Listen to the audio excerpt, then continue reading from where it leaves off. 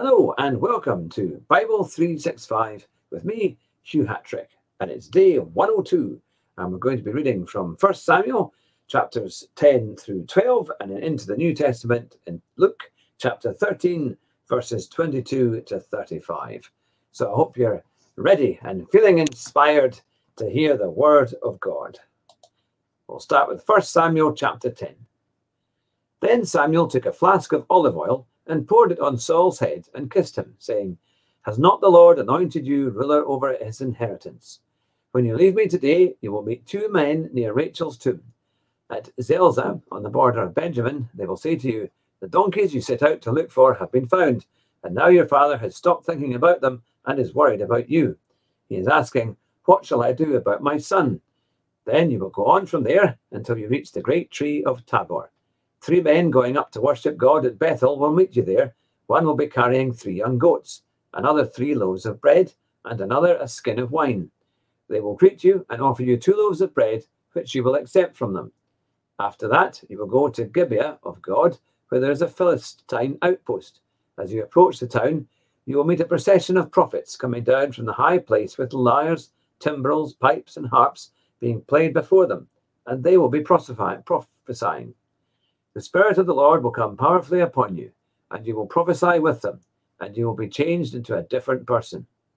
Once these signs are fulfilled, do whatever your hands find to do, for God is with you. Go down ahead of me to Gilgal. I will surely come down to you to sacrifice burnt offerings and fellowship offerings, but you must wait 7 days until I come to you and tell you what you are to do." As Saul turned to leave Samuel, God changed Saul's heart, and all these signs were fulfilled that day. When he and his servant arrived at Gibeah, a procession of prophets met him. The Spirit of God came powerfully upon him, and he joined in the prophesying. When all those who had formerly known him saw him prophesying with the prophets, they asked each other, "What is this that has happened to the son of Kish? Is Saul among the prophets?" A man who lived there answered, "And who is their father?" So it became a saying, "Is Saul among the prophets?" After Saul stopped prophesying, he went to the high place. Now Saul's uncle asked him and his servant, "Where have you been?" "Looking for the donkeys," he said. "But when we saw there were none to be found, we went to Samuel." Saul's uncle said, "Tell me what Samuel said to you." And Saul replied, "He assured us that the donkeys had been found, but he did not tell his uncle what Samuel had said about the kingship." Samuel summoned the people of Israel to the Lord at Mizpah and said to them, "This is what the Lord, the God of Israel, says. I brought Israel up out of Egypt, and I delivered you from the power of Egypt and all the kingdoms that oppressed you. But you have now rejected your God, who saves you out of all your disasters and calamities. And you have said, 'No, appoint a king over us.' So now present yourselves before the Lord by your tribes and clans." When Samuel had all Israel come forward by tribes, the tribe of Benjamin was taken by lot. Then he brought forward the tribe of Benjamin, clan by clan, and Matri's clan was taken. Finally, Saul, son of Kish, was taken. But when they looked for him, he was not to be found. So they inquired further of the Lord, "Has the man come here yet?" And the Lord said, "Yes, he has hidden himself among the supplies." They ran and brought him out. And as he stood among the people, he was a head taller than any of the others. Samuel said to all the people, "Do you see the man the Lord has chosen? There is no one like him among all the people." Then the people shouted, "Long live the king." Samuel explained to the people the rights and duties of kingship. He wrote them down on a scroll and deposited it before the Lord. Then Samuel dismissed the people to go to their own homes. Saul also went to his home in Gibeah, accompanied by valiant men whose hearts God had touched. But some scoundrels said, "How can this fellow save us?" They despised him and brought him no gifts. But Saul kept silent. 1 Samuel chapter 11. Nahash the Ammonite went up and besieged Jabesh Gilead, and all of the men of Jabesh said to him, "Make a treaty with us, and we will be subject to you." But Nahash the Ammonite replied, "I will make a treaty with you only on the condition that I gouge out the right eye of every one of you, and so bring disgrace on all Israel." The elders of Jabesh said to him, "Give us 7 days so we can send messengers throughout Israel. If no one comes to rescue us, we will surrender to you." When the messengers came to Gibeah of Saul and reported these terms to the people, they all wept aloud. Just then Saul was returning from the fields, behind his oxen and asked, "What is wrong with everyone? Why are they weeping?" Then they repeated to him what the men of Jabesh had said. When Saul heard their words, the Spirit of God came powerfully upon him, and he burned with anger. He took a pair of oxen, cut them into pieces, and sent the pieces by messengers throughout Israel, proclaiming, "This is what will be done to the oxen of anyone who does not follow Saul and Samuel." Then the terror of the Lord fell on the people, and they came out together as one. When Saul mastered them at Bezek, the men of Israel numbered 300,000, and those of Judah 30,000. They told the messengers who had come, "Say to the men of Jabesh Gilead, by the time the sun is hot tomorrow, you will be rescued." When the messengers went and reported this to the men of Jabesh, they were elated. They said to the Ammonites, "Tomorrow we will surrender to you, and you can do to us whatever you like." The next day, Saul separated his men into 3 divisions. During the last watch of the night, they broke into the camp of the Ammonites and slaughtered them until the heat of the day. Those who survived were scattered, so that no 2 of them were left together. The people then said to Samuel, "Who was it that asked, 'Shall Saul reign over us?' Turn these men over to us that we may put them to death." But Saul said, "No one will be put to death today, for this day the Lord has rescued Israel." Then Samuel said to the people, "Come, let us go to Gilgal and there renew the kingship." So all the people went to Gilgal and made Saul king in the presence of the Lord. There they sacrificed fellowship offerings before the Lord, and Saul and all the Israelites had a great celebration. 1 Samuel chapter 12. Samuel said to all Israel, "I have listened to everything you said to me and have set a king over you. Now you have a king as your leader. As for me, I am old and grey, and my sons are here with you. I have been your leader from my youth until this day. Here I stand, testify against me in the presence of the Lord and his anointed. Whose ox have I taken? Whose donkey have I taken? Whom have I cheated? Whom have I oppressed? From whose hand have I accepted a bribe to make me shut my eyes? If I have done any of these things, I will make it right." "You have not cheated or oppressed us," they replied. "You have not taken anything from anyone's hand." Samuel said to them, "The Lord is witness against you, and also his anointed is witness this day, that you have not found anything in my hand. He is witness," they said. Then Samuel said to the people, "It is the Lord who appointed Moses and Aaron and brought your ancestors up out of Egypt. Now then, stand here, because I am going to confront you with evidence before the Lord as to all the righteous acts performed by the Lord for you and your ancestors. After Jacob entered Egypt, they cried to the Lord for help, and the Lord sent Moses and Aaron, who brought your ancestors out of Egypt and settled them in this place. But they forgot the Lord their God, so he sold them into the hand of Sisera, the commander of the army of Hazor, and into the hands of the Philistines and the king of Moab, who fought against him. They cried out to the Lord and said, 'We have sinned. We have forsaken the Lord and served the Baals and the Ashtoreths. But now deliver us from the hands of our enemies, and we will serve you.' Then the Lord sent Jerubbaal, and Barak, and Jephthah, and Samuel, and he delivered you from the hands of your enemies all around you, so that you lived in safety. But when you saw that Nahash, king of the Ammonites, was moving against you, you said to me, 'No, we want a king to rule over us, even though the Lord your God was your king.' Now here is the king you have chosen, the one you asked for. See, the Lord has set a king over you. If you fear the Lord and serve and obey him, and do not rebel against his commands, and if you both and the king who reigns over you follow the Lord your God, good. But if you do not obey the Lord, and if you rebel against his commands, his hand will be against you, as it was against your ancestors. Now then, stand still and see this great thing the Lord is about to do before your eyes. Is it not wheat harvest now? I will call on the Lord to send thunder and rain, and you will realize what an evil thing you did in the eyes of the Lord when you asked for a king."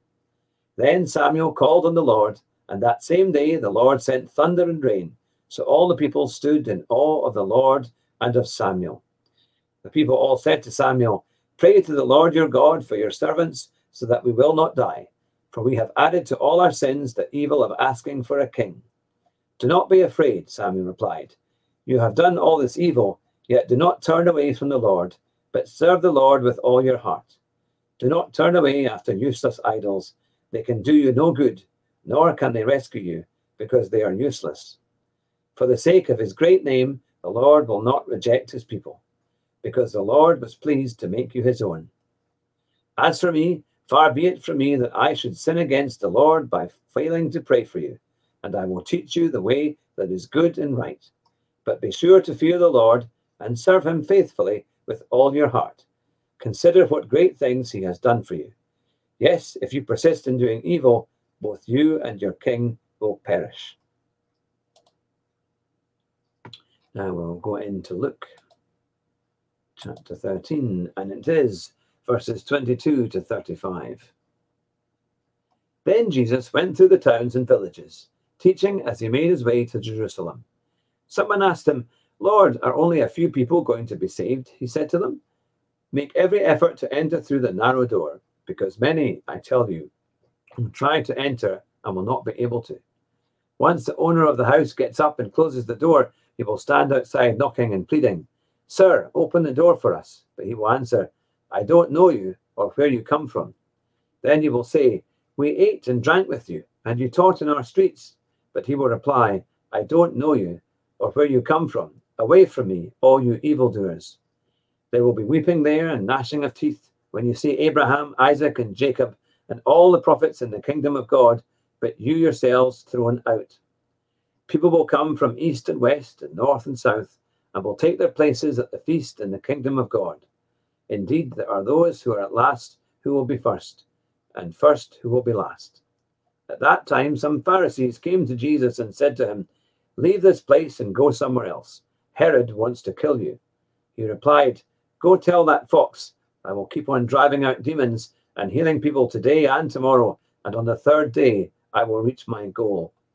In any case, I must press on today and tomorrow and the next day, for surely no prophet can die outside Jerusalem. Jerusalem, Jerusalem, you who kill the prophets and stone those sent to you. How often have I longed to gather your children together, as a hen gathers her chicks under her wings, and you were not willing. Look, your house is left to you desolate. I tell you, you will not see me again until you say, blessed is he who comes in the name of the Lord. And there we are. Let's pray. Dear Lord Jesus, we thank you for your word. Lord, we thank you for your incredible love that heals us, that transforms us, that makes us anew. Help us, Lord, to live daily in what you have. And round us, Lord, to give out your love to our friends and family and all those that we see and come into contact with us. Help us to be a strong and good vine, Lord, that produces great fruit for your kingdom, one that will please you. And when that day comes, Lord, that we see you in the reality again, Lord, that when you come back for us, we pray that, Lord, that you would be happy with your church and happy with what we have tried to do.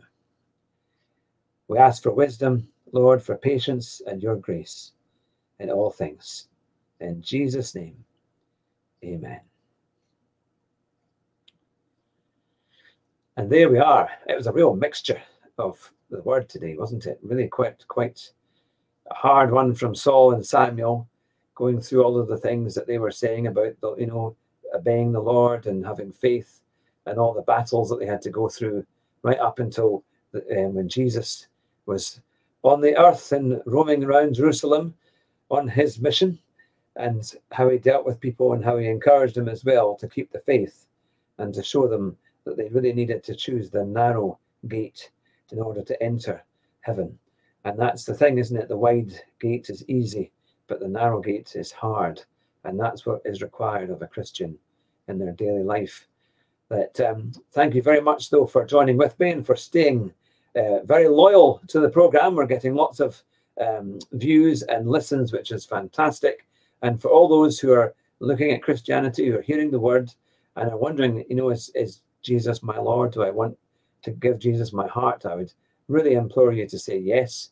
And, it's going to be the most amazing thing you can ever do with your life, the best thing you can ever do with your life. And if you're at that point now, we're going to do the sinner's prayer. So all you need to do is just listen to what I'm saying and agree with it. And if you want to repeat it as well, then feel free to do so. Dear Lord Jesus, I know that I am a sinner and I have done many things wrong. Lord, I ask that you would forgive me of my sin. And Lord, I forgive anyone else who has sinned against me. I thank you, Jesus, for you died on the cross to save me of my sin. And on the third day you rose again. And now you sit at the right-hand side of the Father in heaven. Lord Jesus, I ask you would come into my life, into every part of me, heart, mind, soul, and body. Lord, lead me in everything that you want me to do. Help me to be an effective disciple of your kingdom.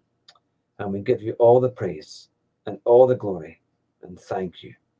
In Jesus' name, amen. And there we are. Thanks again for joining with me. I'll be back tomorrow for day 103 of Bible 365. So take care, have a lovely day, and I'll speak to you soon. Goodbye, and God bless.